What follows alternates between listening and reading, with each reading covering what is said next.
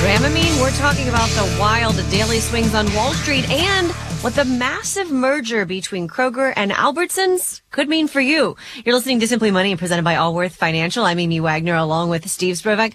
See, we usually don't talk about any individual days in the stock market because as investors, we know that any given one day isn't worth focusing on. Yet, last Thursday, when the new inflation numbers came out, markets went way down. Okay, expected that, and then came way back up. It's, I mean, we got the inflation numbers Thursday morning, and, I get up. It's the first thing I want to check when I turn on my computer, and, okay, the inflation numbers, they weren't what I was hoping for. Not as bad as maybe they could have been, but they weren't good. They weren't good. And so, as expected, the market opened up on Thursday down 400, I think at one point down 500, and then boom, the market takes off and ends the day up about 900. It literally was about a 1,400 point swing during the course of the day. So, I'm okay. What are the smart people out there saying caused it? Nothing. Crickets. I mean, nothing. I was going from website, site to site saying, okay, what are they saying, right? Yeah. Because usually you and I can say, well, this is obviously what people are responding to. Yeah. Yet there was nothing obvious about what was going on. I know. And every site seemed to say, like, we're throwing up our hands, we're not sure, or a different explanation. And really none of it made sense to me. None of it made sense to anybody. And then, you could study this to the nth degree and say, okay, usually the largest amount of volatility is at a market bottom. Hang on a second. But, we're seeing these 12, 13, 1,400 point swings, big down day on Friday, crazy volatility today. It's just these 400 and 500 and 600 point swings that happen. Nobody, can say, oh, it's because this came out or that news happened. And you wonder, or I don't wonder anymore, why people say, it feels like it's just gambling. How can you say this makes sense when you see crazy swings like this? I mean, I want to talk about that a little bit, and believe it or not, it does make sense. But you hit the nail on the head, Amy. You shouldn't be focused on one-day swings because most of it is run by computers and algorithms written for short-term trading, and that's not what we're investing for. And I think that's the thing, right? As a human investor, right? Someone who's hopefully a long-term investor, you're not programmed, obviously, the same way these computers that are making massive trades that actually move the markets more. So when you are kind of putting human emotion onto what's moving the markets, in some cases, it's not human emotion that's moving them at all, right? There's just certain points that trigger certain responses from these computers. Tell you a quick story. So, and this is about a 2-year-old story, but I'm over a friend's house and his son-in-law, really nice guy.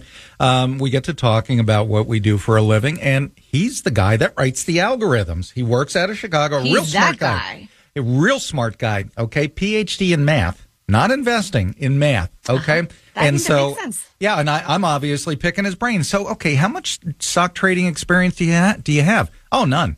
Okay. Yeah. So you got your PhD in math, so you understand. How do you write the algorithms? What do you look? Well, we look at this index, we look at that, we look at history, we do this, we do that, and really, what it's boiling down to is they're taking advantage of really. I'm not, when I say short term, I don't mean like a couple months. I'm talking a couple seconds. Okay, yeah. They're taking just massive advantage of these really quick changes in the stock market so they can lock in these tiny gains, but over, large amounts of money. It adds up to a lot of money, and it has nothing to do with you or me or anybody else putting their money in a 401k, hoping that we can afford to retire at a certain age. Now, the saving grace of all this is, in the long run, what you and I do does add up. It does make sense. There is value in growth in stocks. But in the short term, what happened today, what happened yesterday, what caused it, it's tough to make sense when it's literally a computer doing the buying and selling.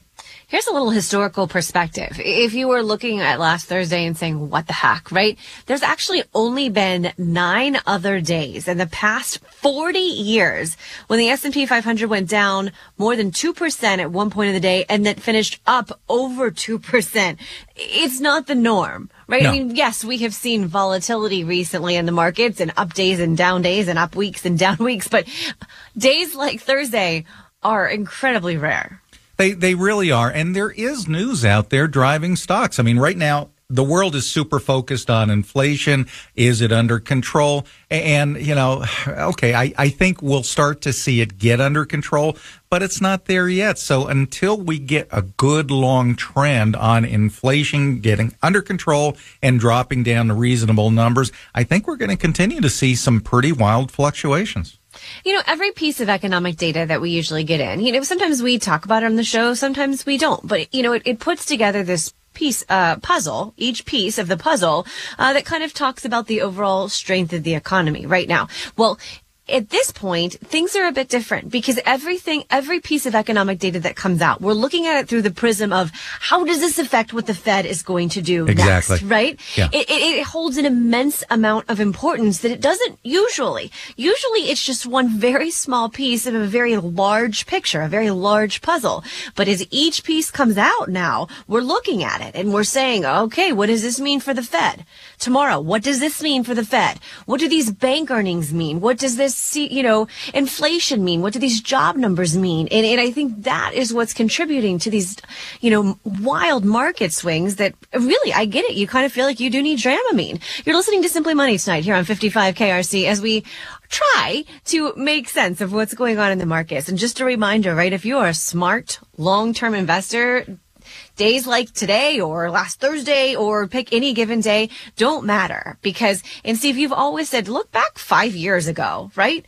How much does what was going on in the markets really matter? In the moment, it holds a lot of weight, but 5 years later, it's still the money in your 401k. It's up or it's down. It is, and that's everything. Okay, these crazy one-day, intraday swings, it really doesn't matter. That's not my world. Even though I do this for a living and have for 40 years, that's not my world, and it shouldn't be anybody's world out there, to be honest with you. But we do have to pay attention to, all right, what's the future of the U.S. economy? And there's a lot of negative sentiment out there, but, we will get inflation under control. I'll tell you what, I'll give you an example. Mark Twain had a great quote. He said, there's lies, there's damn lies, and there's statistics. And that's his way of saying you can tweak these numbers any way you want to your advantage. I read a really interesting op-ed piece in Market Watch, which is a good publication, and it was written by one of their columnists, and his argument was, we look at when the September inflation numbers came out last week, we look at, okay, what was the inflation for the month of September as compared to September of a year ago? And his argument was we really should be looking at it month to month. I mean, short term, what's the short term trend of inflation? Are we getting a handle on it? And he said, but the month to month, it's too noisy. There's too much up and down. So he said, okay, how about a quarter to quarter? Mm-hmm. Let's take a hard look at what the June, July, and August quarter was compared to the previous quarter. And his numbers came up with, it was only 2% higher. So in other words, he said quarter to quarter inflation was only 2%. That's what the Fed wants. Isn't that good news? And I'm scratching my head reading this saying, he makes a good point. Maybe this isn't a big deal. Wait a minute. You go grocery shopping, you go to the gas pump. No, it's, inflation is high. But I kind of like the point that he made of, all right, maybe we're starting to see a short-term trend of reducing inflation. We'll see what the next quarter looks like and the quarter after that. But, I'm ready to reach for any positive news I can get right now to get this market off the bottom and get your and my 401k moving back in the upward direction. Well, and I read that article too. And what I think, his point also is, looking back a year really doesn't tell us where we're going forward, right? What's going to happen next when it comes to inflation? And of course, that's what everyone's wondering because, future inflation numbers also affect future Fed rate hikes, right? Yeah. How much longer are we going to have to be, the Fed going to be this aggressive? So being able to look at quarterly trends give maybe a better prediction of what we can expect moving forward. And I think that's a kind of really interesting way to look at it. We'll have to see. see, whether maybe that way of looking at inflation can hold water moving forward. Who knows? But man, for now, every day when this new, data comes out, definitely on, the markets and on Main Street. What does this mean? What does it mean for the Fed? Let's talk about retail sales, because that's 70% of the U.S. economy. There was some decline last month because of in gasoline sales and things like that. But excluding those categories, retail sales actually rose a little bit in September. Once again, kind of pointing to, is this working? Well, and we're in that environment. We've talked about this where bad news is good news. We need to see the economy slowing down so that the Fed can quit raising interest rates as quickly and as much as they have. Their next meeting is in November, and odds are they're going to raise another 0.75%, as in like 99% likelihood. So they keep doing this. But when you take a look at how much they've raised interest rates, it's going to have an impact. If you're spending $110 to fill up your gas tank instead of $60, that's less money you've got for other stuff. Yeah. I'm getting real technical here, but you that's called common sense. Yes. Yeah, it is. So technical. We're gonna see consumers start to slow down, and anecdotally, I'm hearing people saying, okay, not going to go as crazy this year, and that sort of thing. We've already seen it in real estate, Amy. I mean, what's the 30-year mortgage rate now? It's over 7%. It's more than doubled since the beginning of this year. And you look, December of last year it was about 3.25% on a 30-year mortgage.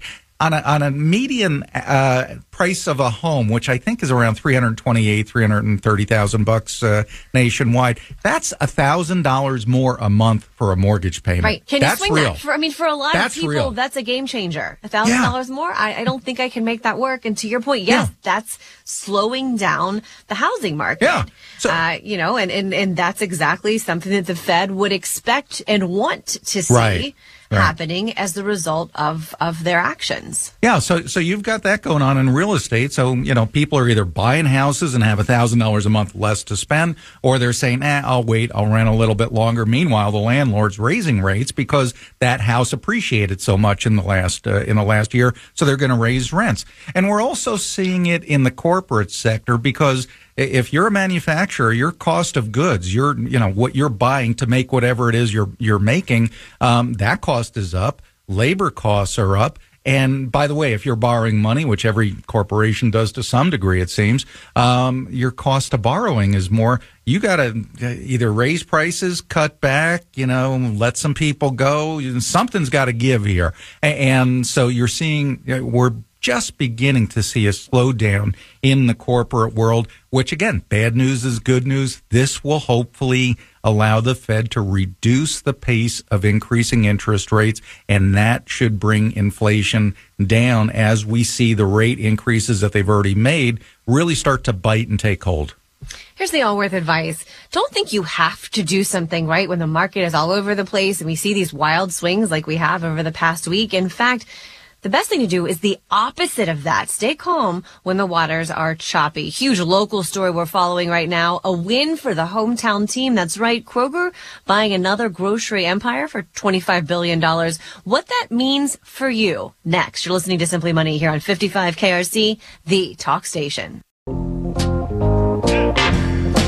You're listening to Simply Money. I'm Amy Wagner along with Steve Sprovak. If you can't listen to our show every night, get our daily podcast. You listen to this maybe the following morning on your way into work or at the gym when you're getting your kids ready. If you think your friends could use some financial advice as well, send them to us as well. You just search Simply Money on the iHeart app or wherever you find your podcast. Coming up at 6:43, how to decide whether your 401k is too conservative, too aggressive, or maybe just right. Huge story in the news.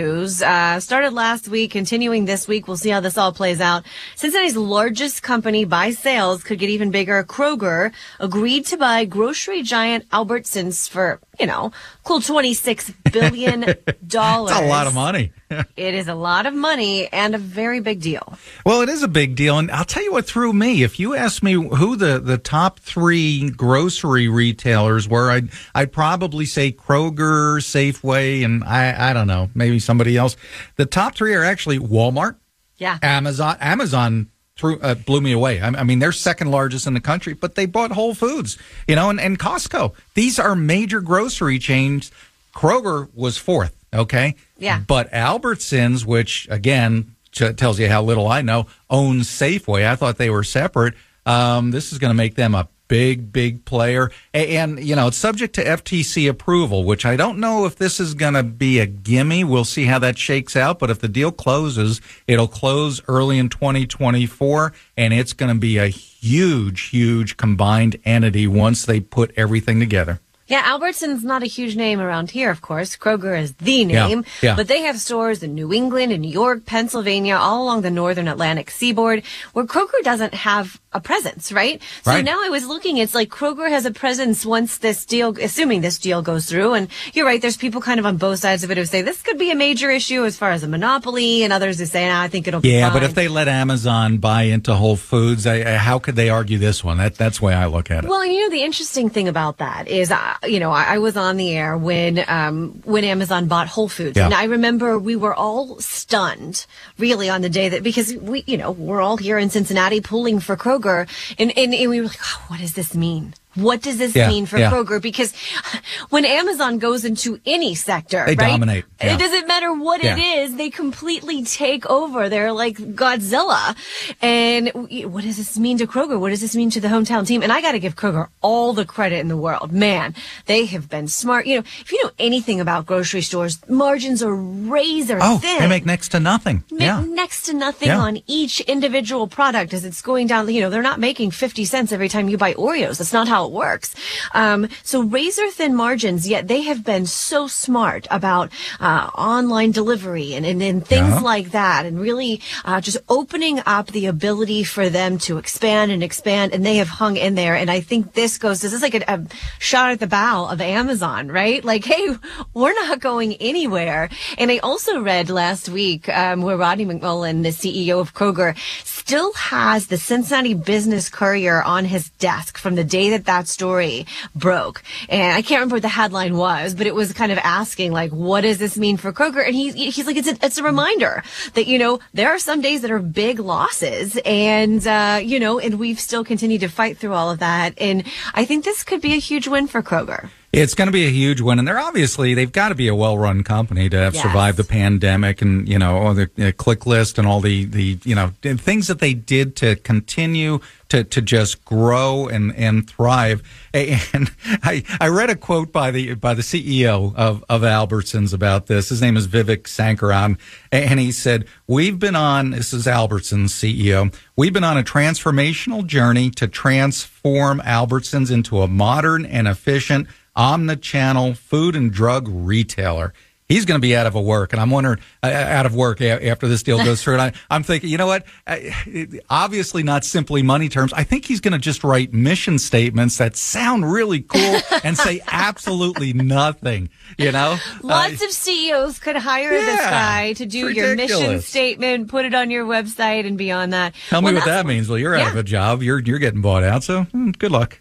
So Kroger says, okay, listen, like, obviously, what does this mean to you, right? That's what everyone cares about. Yeah. Well, they say that's going to lower your prices for customers. They're going to reinvest about $500 million of cost savings. They also use the word synergies to reduce prices for customers. This means to me, where are there redundancies, but also where are there people working for Albertsons that they also have working for Kroger? Yeah. And where can they make cuts?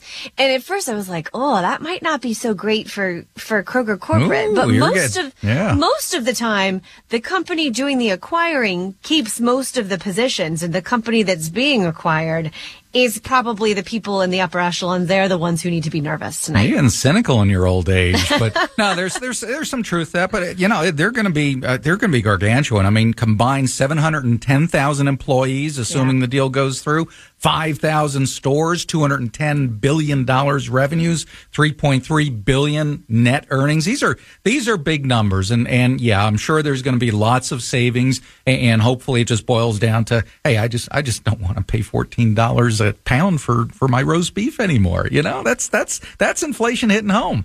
That roast beef has really upset you. It is. It's food. I get it. I get it. Here's the Allworth advice. Kroger says if this deal goes through, you can expect lower prices. We'll have to wait and see. Here's a question for you. Grandparents, should you leave money for the grandkids in your will or your trust? How much? Should you be talking about this with your family?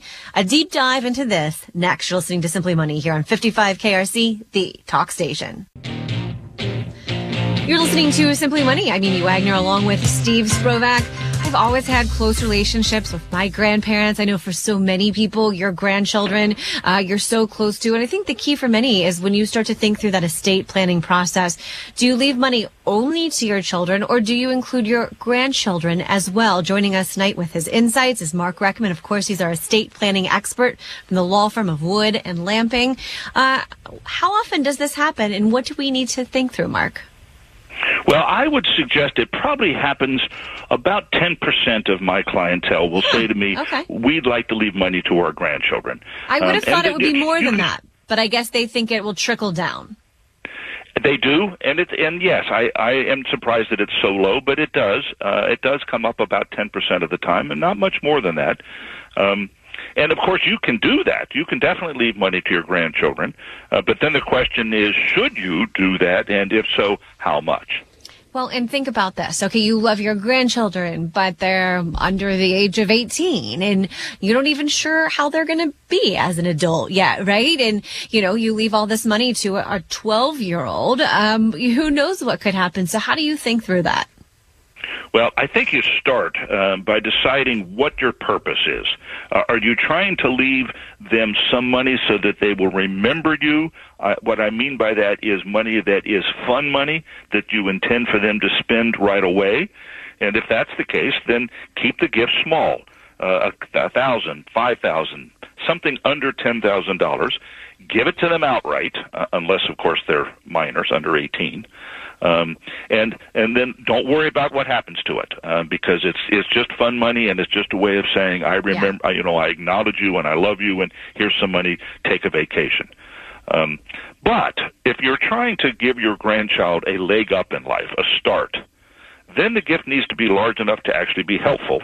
And in those circumstances, I would suggest that you put it in a trust, unless your grandchildren are very stable or older.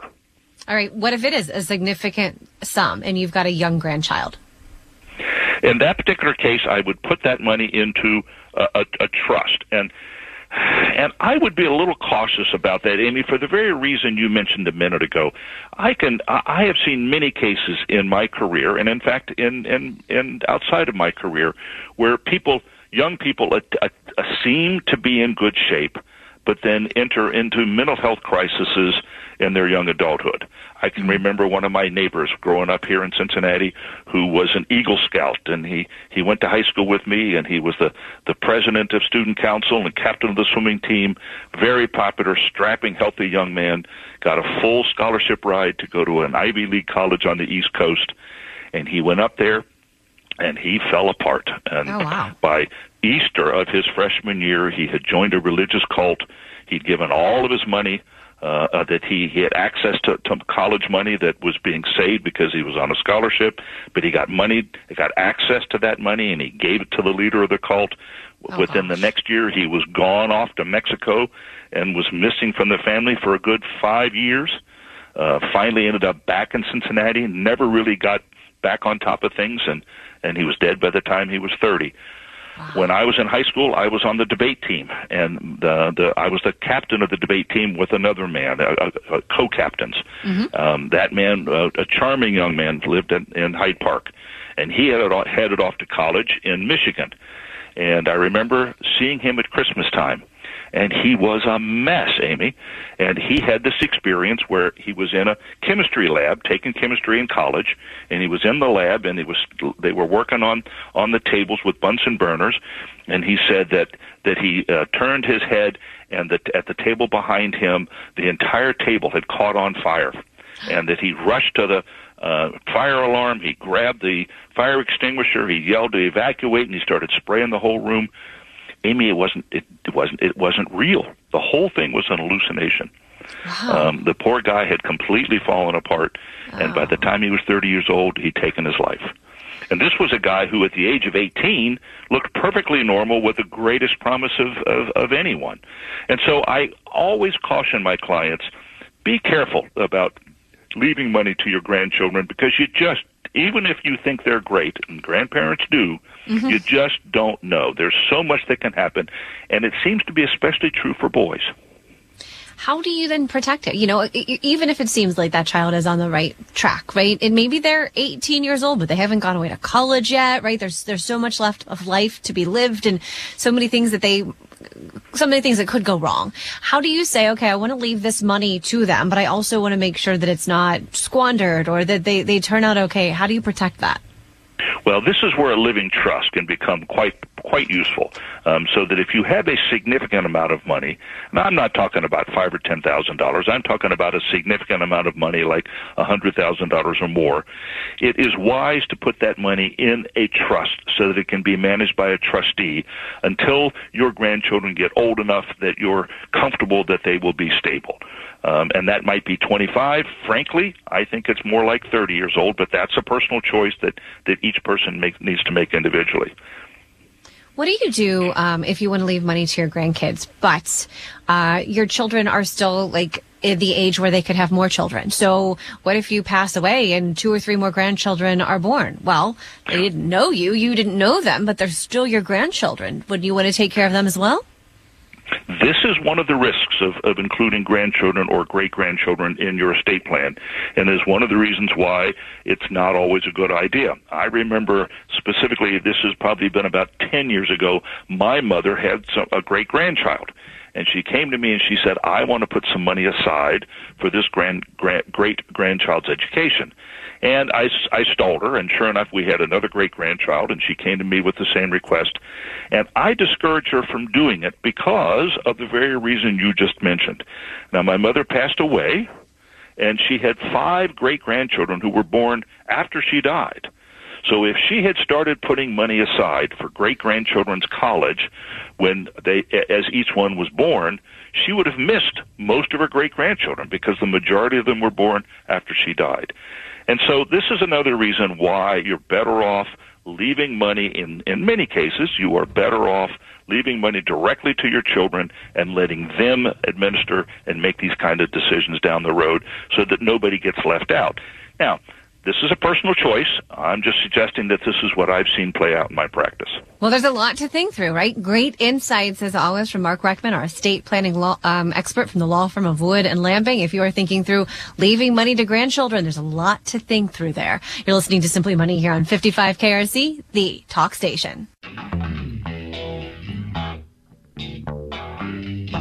You're listening to Simply Money, presented by Allworth Financial. I'm Amy Wagner, along with Steve Sprovak. Do you have a financial question you'd like for us to talk about on the show? We've got a way for you to handle this. There's a red button you can click on while you're listening to the show. You go on the iHeart app, you're listening to the show, you click on the red button, you record your question, and it goes straight to us.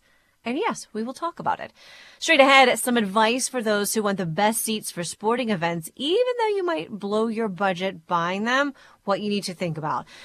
You know, I would say there's a question that we should get more often, but we don't get it as often as we wish that we did, and it has to do with your 401k. I think so many people, Steve, just like fill it out and don't think about it again when you need to be looking at it and saying, hey, is this allocated right? Is it too aggressive? Is it too conservative? Is this just right for us? I love asking that question when somebody comes in to see me and, they tell me about your 401k. Do you have a statement? How's it allocated? And every once in a while, I'll see somebody just nod, just aggressively saying, you can almost hear them say, oh, I got this. Yes, I know how that, I'm in mostly mutual funds. Come on, you don't even know what the breakdown is between stocks and bonds. And this is generally the largest chunk of your net worth next to your house. Oh, my gosh. Yes. For everyone, it's the largest vehicle. Yeah. The largest vehicle you have for saving for retirement. Pensions are gone. It's on you. It's on your 401k most of the time. So, hey, guys, you should be paying attention to this. Yet most people don't know the answer. And most people, when they come in and talk to us at Allworth, don't say, hey, can you look at, we have to ask, hey, can Yeah, we look at yeah. your 401k, right? This is kind of one major piece of your overall portfolio, your overall plan, and it's incredibly important. So yeah, the question is, what is it invested in? If you Yeah. are someone who, when you look at what that 401k is invested in, and it's in bonds, it's in CDs, that's pretty conservative. And I think the problem for you, if this is how your money is invested in your 401k, is look no further than the current cost of, I name it, milk, the roast beef that Steve likes to buy from Kroger, right? Whatever, things are costing more right now. And when Yeah. you're invested too conservatively, the problem is you are losing buying power with every passing day because inflation is going to be higher than your rate of return. You've got to stay ahead of inflation, and people say, why do you even bother investing in the stock market? It's a casino, it's gambling, it's great. The reason the stock market is around, and the reason why, if you run a major endowment for a college or a pension fund or something like that, you are required to invest a good portion of your money in the stock market, is because in the long run, that's how you stay ahead of inflation. So, there's people out there that are going to get back to saying, you know what, when I retire, interest rates are finally halfway decent. I'm just going to put this in something safe so I never worry about it and live off the interest. I mean, that was a farce for decades, but maybe it's coming back into play. But it's really the stock market that is going to keep that portion of your money outpacing inflation in the long run. But do you want all your money in stocks? No. Yeah. So what is conservative? Is 60% stock, 40% bonds? Is that conservative? That's kind of one of those ratios that people seem to fall back on. That it seems to be one of the more popular mixes. And even there, you could have lost a pretty good chunk of money this year because when interest rates went up, that 40% in bonds, that lost a little bit of money. There's a guy who, for years, was coming to every single workshop that we had. Really, really intelligent guy, engineer, built an app, right? And he would ask the same question, like, hey, is there anything new that's come onto the market in the past few months where I can invest my money and not lose any of it? Yeah. I understand, of course, like there's two things that you want to do when you're investing, but you want it to grow, but you also want to protect it. And for people who really, really feel strongly about protecting that money, you want to be as conservative as you possibly can. Well, here's the flip side of that. You can be really conservative with your investments and you have to focus on saving. If you are a good saver, and I'm talking about maybe you're saying, we're going to pass a vacation this year. We're going to drive the used car for 3 or 4 years extra. If you are consciously making those choices to save, well, then maybe you can afford to be a little more conservative in your investments if that helps you sleep better at night. But that's a huge if, right? That's a huge commitment to living your life in a very different way. So let's talk about real world applications. How do you figure this out? Well, first of all, let's start off with what's the ratio, what's the allocation between stock investments and bond investments? Stock to bonds, yes. Okay, and most statements have this broken out, but a little pie chart, but not all of them. So you want to know, okay, am I 50% stock? I've had many people say, no, I'm playing it pretty safe. And I look at their statement, no, they're 87% stock. That's not considered conservative. Now, that's fine if that's your goal, but you've got to acknowledge if you're going to be, 70, 80, 90% stock, especially during volatile times, you're going to be all over the place on the value in the short term. Yeah. So what's the ratio of stocks to bonds? And then you got to break it down into, okay, of that, let's just say 60% in stocks, what kind of stocks do I own? Yeah. Right? Is it the Standard & Poor's 500? Is it international? I've had people with most of their money in international stocks thinking they're playing it safe. And I would argue that a little bit. Generally, if you want to have a good chunk of your money in the stock market, the Standard & Poor's 500, and it's in almost every 401k I've ever seen, are the 500 largest U.S. companies. That's a good place to concentrate. That's a good place to start. And I think another thing you have to think about too is, okay, once you figure out what you're comfortable with, right? And you figure it out on your 401k, this is not like a set it and forget it. Like, oh, it's 60-40, so it's going to be 60-40. a Right. year from now, Good right? point, yeah. Depending on how the stock market does, how the bond market does, you might check it a year from now and all of a sudden you wanted to be 60-40 and you're 70-30. Yeah. Well, then you rebalance, right? Right. You keep an eye on that. So it makes me crazy because I do feel like for most people, the 401k is your shot at a good retirement, Yeah. right? And so not paying attention to how it's invested, if it's where you want it to be, what's the proper mix for you, you could really be missing out. You can. Now let's look at bonds just briefly. All bonds are not created equal. Okay, Yeah, you think you're good playing point. it safe with let's just say 40% that you have in bonds. Well, there are short-term bonds. There are long-term bonds.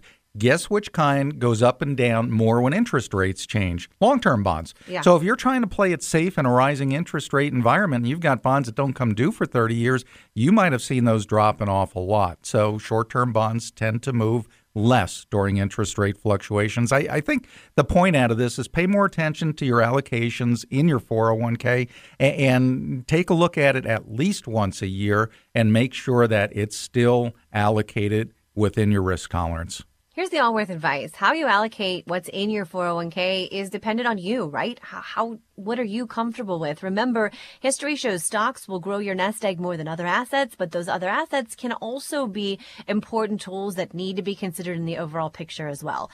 How much is your favorite team worth to you, to your budget? We're going to talk about people who are going into debt for their team next. You're listening to Simply Money here on 55 KRC, the talk station.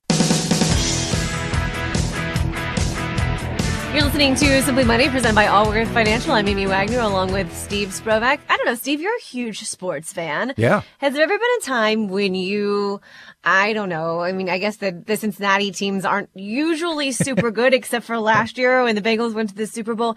But has there ever been a time when you've considered like going to a game that was incredibly expensive? No. And was it worth it or no? No. And I know lots of people that would, but when I hear, $4,000, $5,000 a ticket for the Super Bowl, I don't care how big of a fan I am. They were $10,000 last year. It's getting crazy. I remember the old top six days at Riverfront Stadium at the time, going to watch the Reds. I married, 2 kids. Let's keep costs down. Top six was only a couple of bucks a ticket. $1 hot dogs. Times have changed, and it's getting a lot more expensive to go see a halfway decent game anymore. Lending Tree just did a survey, and they said that, hey, most fans say you are willing to spend about $665 to watch your favorite team this year. And 33% of people who are part of this survey said, hey, I would even go into debt to see that team do well. I mean, I'm a UK basketball fan, right? And you know what it's like coming out of college, you don't have a lot of money. I remember a couple of years, it was like the team was going to the national championship, and I would say, Dad, this is an experience. We should go, right? Thinking that maybe my dad would say, okay, let's go. I'll pay for the ticket. My dad, as hardcore of a Kentucky fan as he is like, you can go and you can pay for it yourself. And I think that especially right now with inflation being so high, listen, when it comes to being a diehard fan, you're hard pressed to come up with any more than me when it comes to college basketball, when it comes to the Bengals. But I do think seeing people saying they will go into debt makes me a little scared. And now you've got gambling, right? Yep. You can go to the stadium, at least after, I think, the first of the year, and you can bet on top of whatever you pay to get in. So you get to think about even losing more money. Congratulations. And I think this study actually said that only it's about 8% of sports spending right now is gambling. Yeah. I wonder if that's going to change. Here's the Allworth advice. When you look at your monthly expenses, right, spending money on sports is a want. It's not really a need. I know it feels like it sometimes. Maybe you don't need the most expensive seats to have a great time. Thanks for listening tonight. We hope you'll tune in tomorrow. This is where we're talking about the return on your investments, what you need to know, and why you shouldn't worry about big drops when they happen. I know that's easier said than done. You've been listening to Simply Money, presented by Allworth Financial here on 55 KRC, the talk station.